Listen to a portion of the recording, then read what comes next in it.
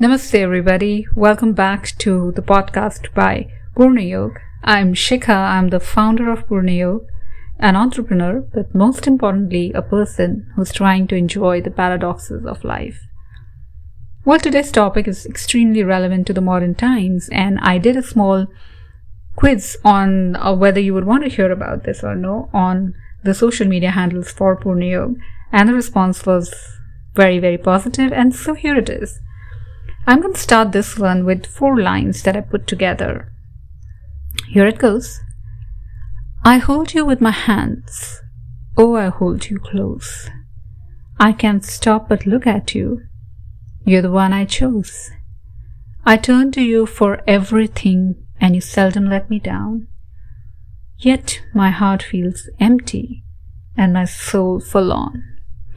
A little quatrain that I penned down, which can be so true how most of us feel about, well, our cell phones.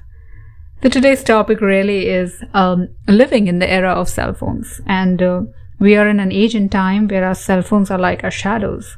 They go everywhere we go, and we can't really let them even out of our sight. They're definitely one of the most revolutionary inventions of the modern world. And we're past that stage, I think, where we really thought about living or imagining a life without cell phones. It is truly difficult to live without it. They make life easy, they are our windows to the world, wonderful tools for communication, great source for entertainment. We bank with our cell phones. We interact, we share our thoughts, we get creative using them, and the list is endless, really. But it's also what's leading to stress, need for external validation, insomnia, memory loss, bad postures, extreme fatigue, lack of attention, which then percolates down into our relationships. Let's look at a few of these in a little depth today, and maybe that just triggers the thought and gives us the motivation to bring in some moderation in our cell phone usage on a daily basis. The first one is relationships in the age of cell phones. I'm not sure if there are any more dates between just 2 people because the cell phones are such an intrinsic part of our being. I've seen people holding hands with one hand and scrolling Instagram with the other. Families out in the park with everyone busy on their cell phones, people sitting together yet only being present physically while the mind, fingers and eyes are glued to the screen. And that's really when things falter. When we are with another person, we set out time to be with them. The cell phone really needs to either go away or be really far off and, off your radar at that time. The person deserves your attention, especially when it is someone you love. When your mind is glued to your cell phone, you're not present even when the other person is talking to you. And that impacts the person. They feel unimportant and disrespected. So when you take out time to spend with your loved ones, make it count and cherish it by being present. These are the moments that make life and not the mindless scrolling. Being present is not just your physical state only. Your mind, heart and attention is what makes it worthwhile. Otherwise, it is more harmful than not being around at all. Cell phones are, the most and the easiest and most convenient way of having access to the external world, especially through the social media platforms that are there. So, we click a picture and, we love it because, we feel that our eyes are shining in that picture and, we're feeling good about it and, the face is beaming. We've been the happiest at that particular moment and, we want to share it with the world. So there we put it on a social media handle, give it a nice caption and press send. Leave the phone down, come back to it in 2 minutes to check how many likes and comments did we get on it. And if the comments and likes were as expected, the joyful feeling really continues. But if it's not the same, and could be any reason for that, the trauma begins.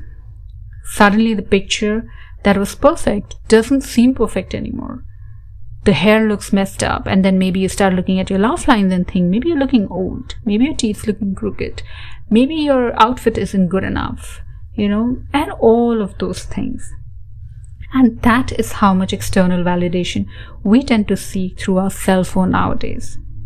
To the extent there are definitions of perfect, happiness, beauty, health, success, all of this are defined by this validation. Maybe you really want to think about this and, make a choice here as to how much of this validation do you seek and how much does it impact, your definitions of various things in life. So let's now talk about impact of cell phone on sleep. Melatonin, which is often referred to as the sleep hormone, is the central part of body's sleep and wake-up mechanism. As it gets dark, the production of melatonin increases, inducing a good night's restful sleep. But what do we do nowadays? We get ready for bed, lie down, get comfortable, nicely pick our cell phones up and start scrolling through it endlessly and mindlessly.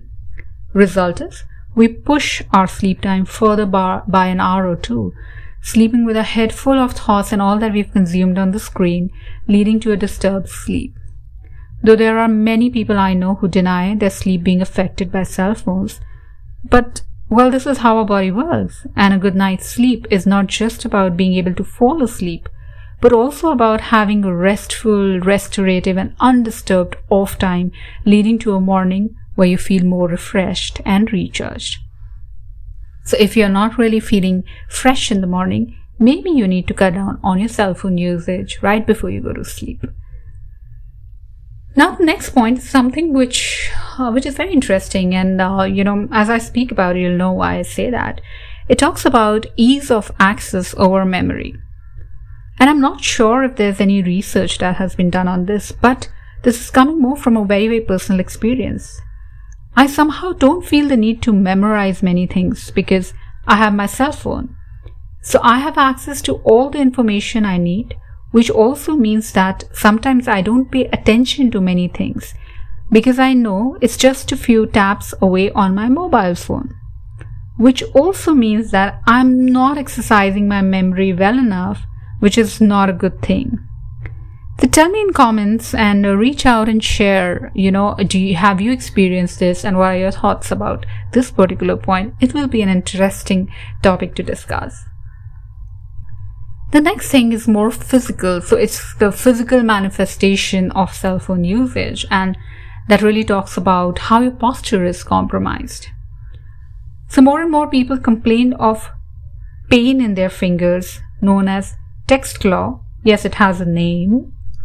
People also talk about, pain in the elbows, which is known as cell phone elbow, due to excessive and continuous typing and accessing the cell phone. I've also noticed that most of the people who come to join yoga classes complain of cervical issues and also a slight, hunch or, extra curve in the lower back. Not only this, often than not, when we slump in our chairs, gazing at our phones in an odd position for hours together, the result is compromised spine. Apart from this, the eyes are also strained and we end up feeling more fatigued at the end of the day and sometimes even, in the afternoons. So we see that just like everything else in life, too much of cell phone is a definite no. We all need a balance in everything we do. So let's today put our cell phones down, use our eyes and mind to capture memories, spoken words to communicate rather than text with someone, stare into the eyes of our loved ones instead of the screen, hold someone's hand instead of the phone, and search our mind instead of the World Wide Web. So the topic of cell phones will continue in the next podcast, wherein we will talk more about cell phones and postures and few things I practice to reduce my cell phone usage during the day. Plus, some quick asana references that help you recalibrate your spine. Till then, stay healthy, stay present, stay connected. Much love. Namaste.